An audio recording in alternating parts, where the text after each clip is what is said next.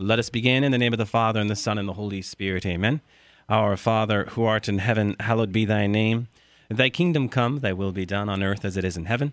Give us this day our daily bread, and forgive us our trespasses, as we forgive those who trespass against us. And lead us not into temptation, but deliver us from evil. Amen. In the name of the Father, and the Son, and the Holy Spirit. Amen. Well, welcome to another edition of Seeds of Truth. This is your host, Joe Hollcraft, coming to you from KKXX Studios, Chico Life Radio, 104.5 FM and AM 930. It is great to have you with us another Thursday evening where we are reflecting into the very rich topic of theology of the body. Specifically, we are reflecting upon Christopher West's work, The Love That Satisfies. And I'm excited tonight because I have Ivan Mora back with me. If you are a faithful listener to this program, you know Ivan Mora. He was with me for the 12/13-part series, if you include Dr. Gretchen March's program in that series on theology of the body and a kind of introduction to theology of the body. So he's back tonight. And I also have Chris Seibert with me, who's joined me for a few programs as we've discussed The Love That Satisfies. So Ivan, great to have you with me. Great to be back. And Chris, great to have you with me as well. All right, it's good to be here and to make a new friend in the theology of the body world, and Ivan. Yeah, well, and let's start there, Chris. Before we came on air, you guys were kind of talking a little bit about, how were you introduced to theology of the body, and it kind of struck me a little bit. So I think our listening audience out there might be interested to know how the both of you came into first contact with theology of the body. So I don't know, Chris, if you want to start. Sure. I think it was about 2001, maybe 2002. Father Chuck Kelly, who was the pastor at our parish in Esparto when we were in the little town of Esparto, he handed me a cassette tape version of Naked Without Shame. And I was kind of taken aback even by the title, but I thought, okay, I'll take a look at this. And he wanted my wife, Roberta, and I to lead a marriage group, and he said, just listen to this and you'll be ready. So I started listening and literally had scales fall off my eyes a dozen times as I listened the first time through. And then as I moved up to Chico again and continued to teach in Esparto, it's about an hour and a half drive, I probably listened to the tape series about 3 times all the way through. It was pretty lengthy. And there were times, I mentioned this to you earlier, Ivan and Joe, that I literally had to pull off the freeway because it was like these explosions of grace and understanding would hit, and I would have to stop just to digest it all because it came at me, fast and furious, and it was so deep and rich that I was really, to use an overused phrase, I was blown away by it many a time. And then when I got to Notre Dame a few years later, Notre Dame School here in Chico, I wanted to be able to introduce it to the 8th graders at the school. So I taught it for a couple of years when I was the principal. I would just be a guest lecturer, if you will, and I would go in and we would talk theology of the body. And since I've been back in the classroom, it has been a staple for family life and learning of the beauty of our human sexuality. That has been our program, and it's now, they've even got a program for middle school kids, not just high school, but theology of the body for middle school. And that has been a tremendous blessing for me, for the students, and for the school. Isn't it interesting how grace works? As you're sharing there, Chris, the one thing that strikes me is, the truth of theology of the body that we've been talking about now for a good, 3.5, 4 months, how it just touches you, how it grips you, and you want to share it. Yes. Ivan, I think the last time you were with me, we were talking about theology of the body and how it relates to the new evangelization. Well, the new evangelization is always under the operation and guidance of the Holy Spirit. And so what happens is the Holy Spirit moves us, the Holy Spirit touches us in a deep and profound way, so much so that we have to pull off to the side of the road. And then we don't want to get in an accident. Yeah. Yeah, you get pulled over by a cop. What are you doing? Well, I'm studying theology of the body, right? Doesn't everybody? Yeah, but the new evangelization is about all peoples, right? We're evangelizing cops. Right. Yes. So yeah, it touches us at such a deep level that we have to pull off to the side, and then we want to share it. So, okay, Chris, you're a principal. You're at a Catholic grade school, Notre Dame, K through 8. You're going to take every opportunity that you have now to share the richness and the beauty of this great topic of theology of the body. And again, that's evangelization. That's how the Holy Spirit works. It touches one person, and now that one person is going to share it. And so I think, Ivan, you had a similar experience, huh? Yeah, and it's funny how you said that the title shocked you a little bit, Naked Without Shame. Well, I discovered theology of the body during my first year in college. I was going to Mass on a Sunday, and I saw this poster that said, God, sex, and the meaning of life. Yeah. And as a college student, that's going to get your attention. God, sex, and the meaning of life. This must be good. And so I came, and it was a 5-day conference by a speaker. His name is Damon Owens, and he's right now the president of the Theology of the Body Institute in Philadelphia. And like you said that something like just catch you, something just moved you. Well, same thing happened to me. As soon as I entered and I heard the first talk, it resonated with something that was already in my heart. I remember just feeling so good about what he was saying, and it just made a lot of sense. Yeah, and what a great time to have that revealed to you. You're a freshman in college. One of the things, Joe, that I thought about as I was it was resonating with me was, gosh, I wish I had this when I was a senior in high school. Yeah. I would have had a different experience, and a more whole early adulthood years. And at that time, you're thinking, hey, well, my church is so old-fashioned. Right. They just teach you all these stories about, like, snakes and fruits. They don't know anything. But the moment you hit that theology of the body talk, you realize, wow, what I know is only the tip of the iceberg. Yeah, I had no idea. I even doubted whether Damon always was Catholic. Right. Are you Catholic? Because I went to catechism. I went to a Catholic school. I'd never heard this stuff before. Yeah. And then I realized, yes, but I never got deep into it. Yeah. We've talked about Christopher West. We've talked about Theology of the Body Institute. Where did this start? Well, you have to go back to the John Paul II Institute in Washington, D.C., where essentially a collection of professors came together and they started teaching just not theology of the body, but John Paul II's vision of man collectively. And certainly theology of the body was at the heart of that. And Christopher West, a student there ultimately, who now teaches there as an adjunct professor, has become kind of the keynote figure along with figures like Damon Owens and others. More personally, my first contact was in the classroom, and like the both of you, I was deeply touched, although I was having to study it to get a good grade, so I think it impacted me in a different way. But looking back now, though, I'm made to reflect upon one particular day inside the classroom and why it impacted me. It was the professor talking about what inspired John Paul II to reflect upon God, sex, and the meaning of man. And it was him reflecting upon, that is, then Karol Wojtyła, who we now know as St. John Paul the Great, right? Then Karol Wojtyła, young Karol Wojtyła, reflecting upon the meaning of man with Auschwitz as his backdrop, the death camp. And he went to, what is the meaning of man? What is our anthropology? Genesis 1:26, 1:27, male and female, he created them. Well, that's important, he says. So I'm going to start there. But what prompted him, what inspired him, was one of the worst atrocities in our history. And what's the passage from Romans 5:20 where sin arises, grace abounds all the more? That we can say daringly so that theology of the body comes from the ashes of Auschwitz. In a manner of speaking, that's extraordinary to think about. And I think, Ivan, you and I had talked about a few months ago how John Paul II was ready to put this down. He was ready to put the whole study down, which again first started with his philosophical work, Love and Responsibility. But he was named cardinal during Vatican II, which meant he moved up some tables, and there he met the very famous French theologian who our listeners have heard me quote before, Henri de Lubac.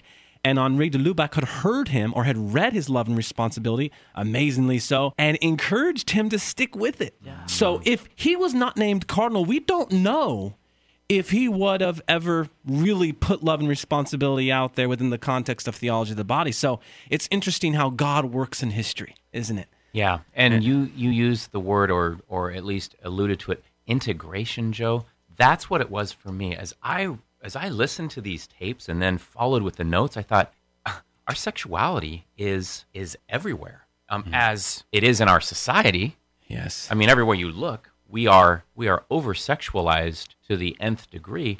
But if we look at it the way that John Paul the Great wants us to, we're going to see that, yes, our sexuality is everywhere because it's stamped in our very being, from the beginning, from our very origins.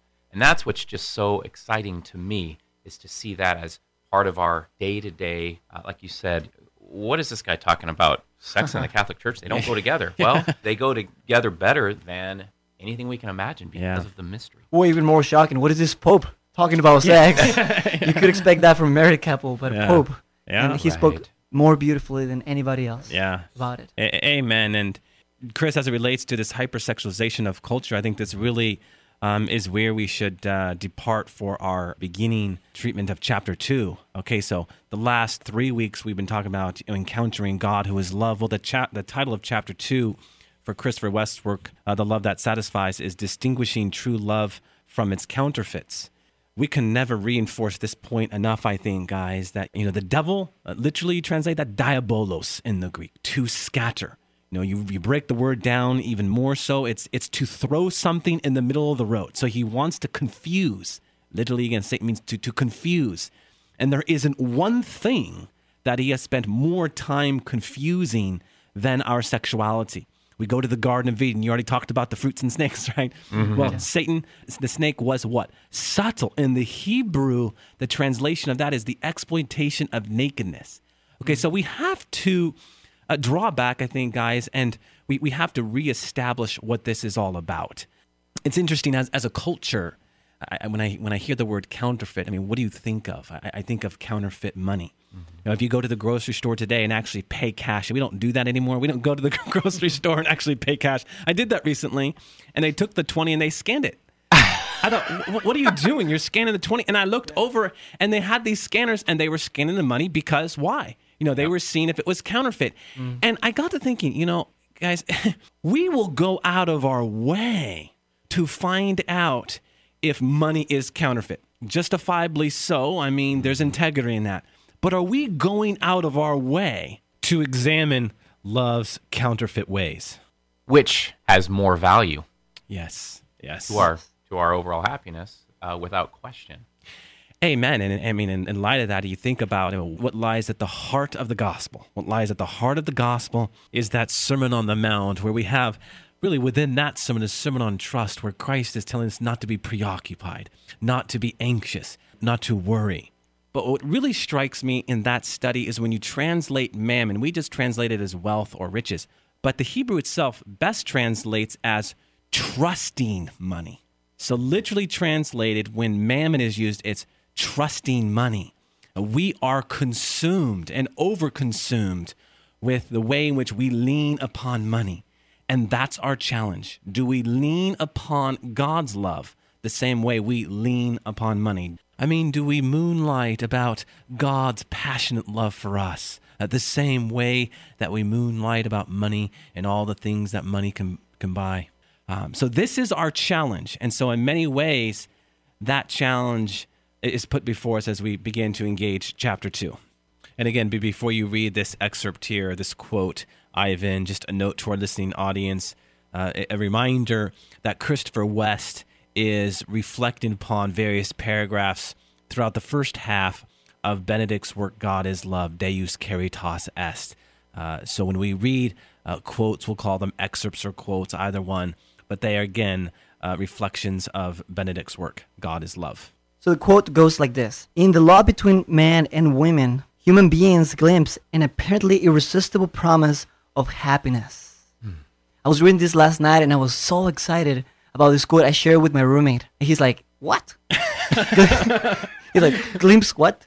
And I said, well, I had to read it to him 3 times before he got it. And so I tried to figure out another way to say it. The quote itself says, "In the law between man and woman, human beings glimpse an apparently irresistible promise of happiness." And what I think that means is that in this relationship between a man and a woman, it seems to offers us an irresistible promise for happiness.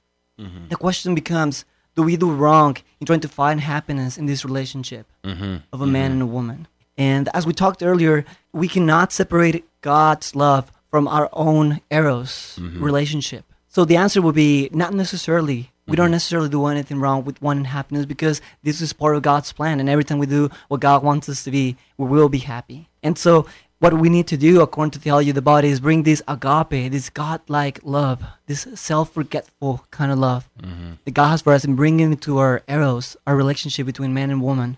And so then we'll experience the kind of happiness and joy that it was meant to be. Amen. And one of the things, Ivan, that John Paul II does for us is, he asks the question, and it's a very important question: was this the original intention of God. You know, we have that great passage from the Gospel of Matthew. I think it's Matthew 19:8. What do we read here? This is our Lord's words. For your hardness of heart, Moses allowed you to divorce your wives, but from the beginning it was not so. And as Christopher West notes, this isn't the way God created it to be. Something has gone terribly wrong.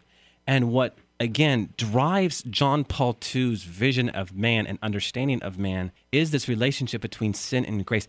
It's interesting, guys. We think about John Paul II's series of Wednesday audiences, and we think about theology of the body.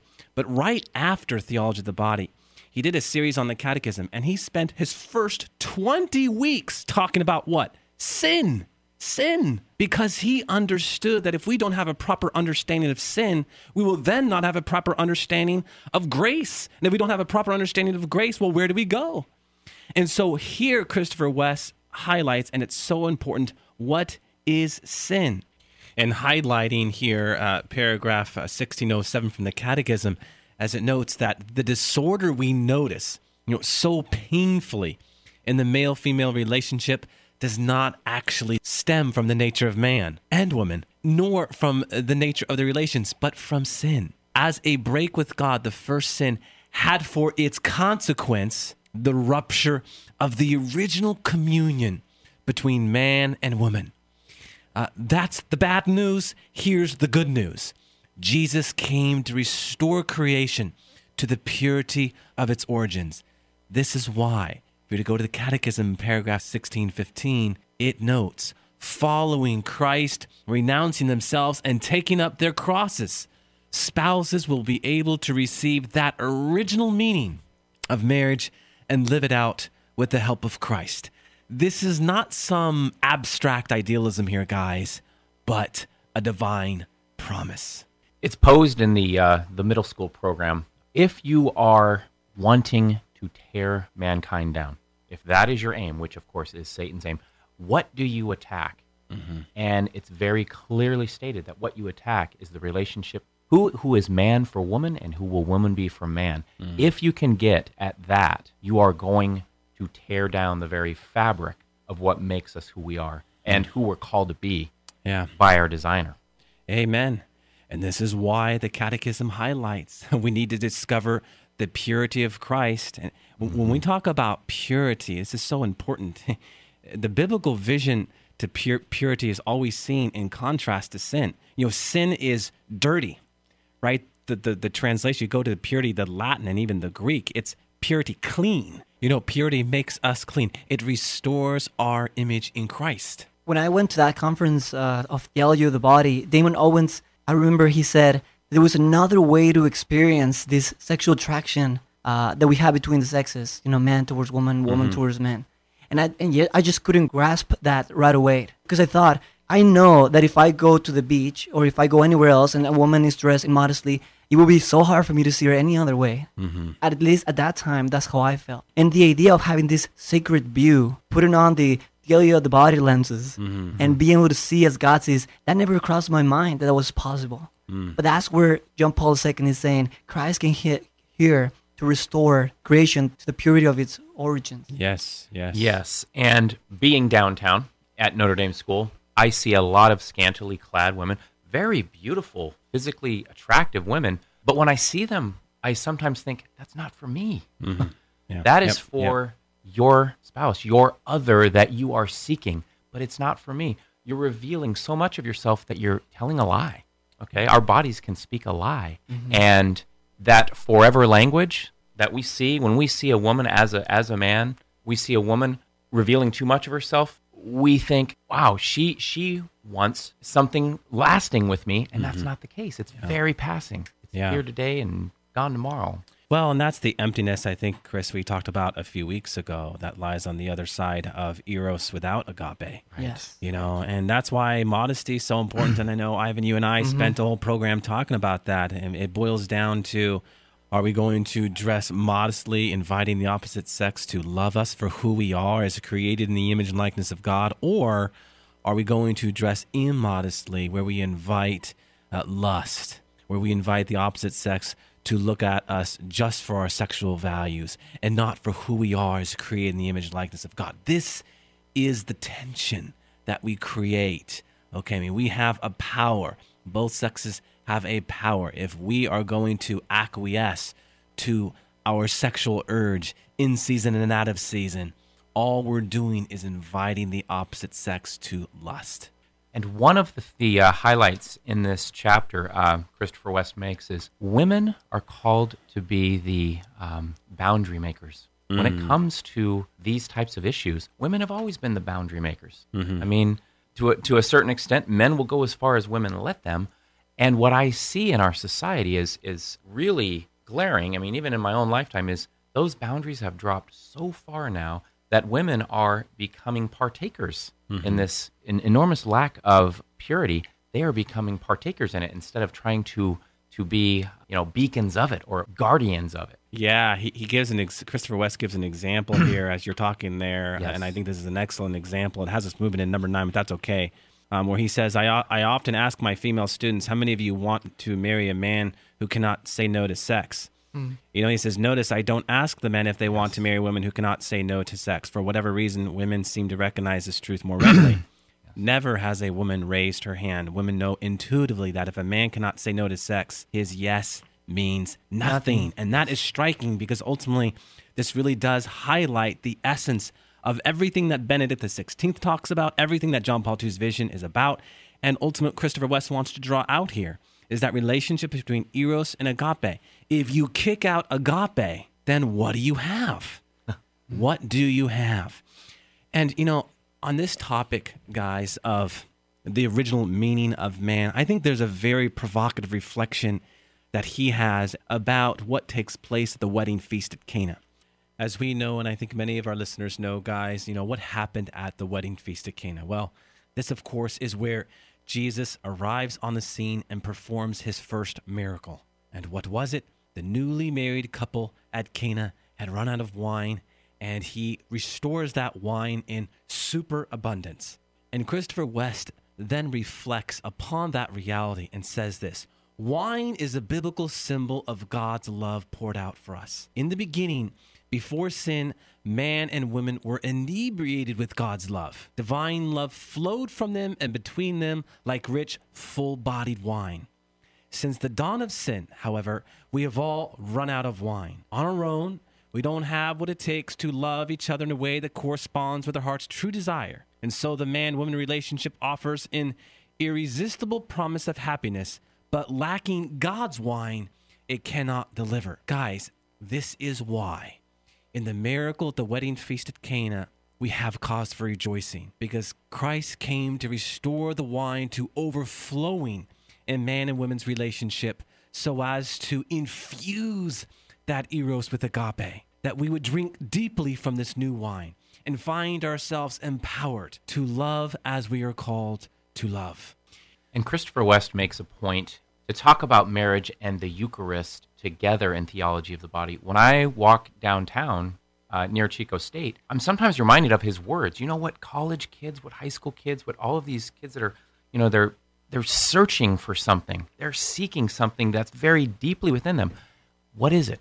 Is it to get drunk and, have a one-night stand? No, that's the twisted version of it. Yes. It's marriage in the Eucharist, the wine of what you're talking about so beautifully here, Joe, the wine of the Eucharist, and of course marriage, which is the sacramental pointing of our bodies to God. When we come together, that is a sacrament.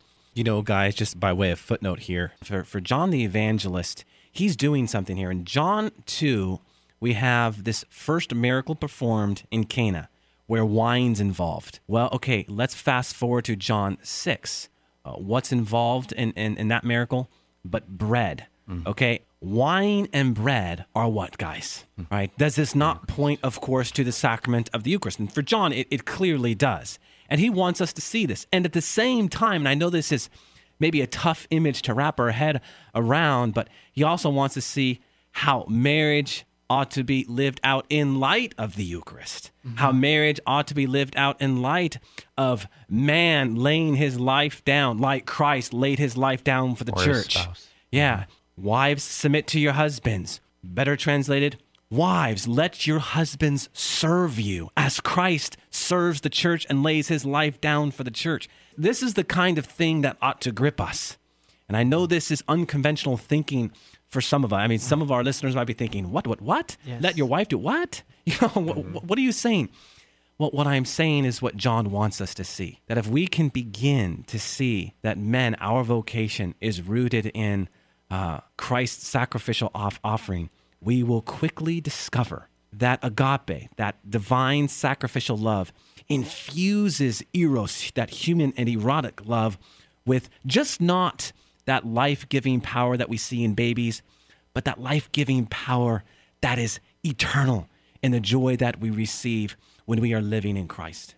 Just a week ago, sometimes in the Neiman Center, we get students who are not Catholic. But last week, there was a student who was not Catholic who helped me to set up for Mass. And I invited him to join me so I can explain to him what we do in there. And he was very open to do that. And so he asked me, and I said, everything that we do at Mass, from the liturgy to every single prayer and ritual, is meant to lead us to this one moment, this one climax, which we call Eucharist. Mm-hmm. And every time that we eat this bread, it's like the consummation of a marriage. Mm-hmm. We become one with Jesus. He enters into our very body, and we become one with him. Mm-hmm. So you can think of Mass as a wedding, as a big feast in which the Lamb gives down his life for his bride, us. And so ever since before the Reformation, the Eucharist has always been the center of the Mass, not the sermon, not the music, not the fellowship, the Eucharist. Why? Because it's the way that we, until Christ comes back, is the way that we become one with him, in the same way that a man and woman become one in this relationship, sexual union. Amen. And Ivan, one of the things that strikes me when you're talking is, if we are going to be honest with ourselves as men, and for our listeners out there, and for some women as well, I don't want to reduce this to just men, how often are we in the mindset that whatever I'm going to do, it all points to tonight at 11 p.m. or 12 p.m. Yes. The consummation, right? And so if we were to shift, as you were just saying, if we were to shift that mindset as it relates to the Eucharist, because what is the Eucharist? When we receive the body, blood, soul, and divinity of Jesus Christ, we are entering into this nuptial union with Christ so profound, so deep. And this is our lasting joy. This is why that conjugal act, that physical consummation, is what it is in its joy, in its bliss, because we are experiencing physically something that rightfully belongs to God. And that contemplation, Joe, was one of the several times that I pulled off of the highway because that was groundbreaking for me. Yeah, Chris, I think for you and for all of us who hear this for the first time, I'm looking up at the clock, guys. We are out of time. Thank you for the gift of your time. Let us close with a word of prayer in the name of the Father, and the Son, and the Holy Spirit. Amen. All glory be to the Father, and to the Son, and to the Holy Spirit, as it was in the beginning, is now, and ever shall be, world without end. Amen, and God bless you.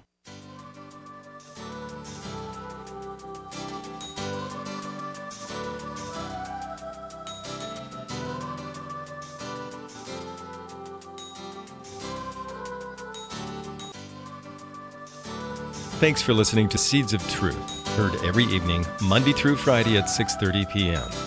If you'd like to hear this program or find out how you can help support Seeds of Truth, the website is joehollcraft.org.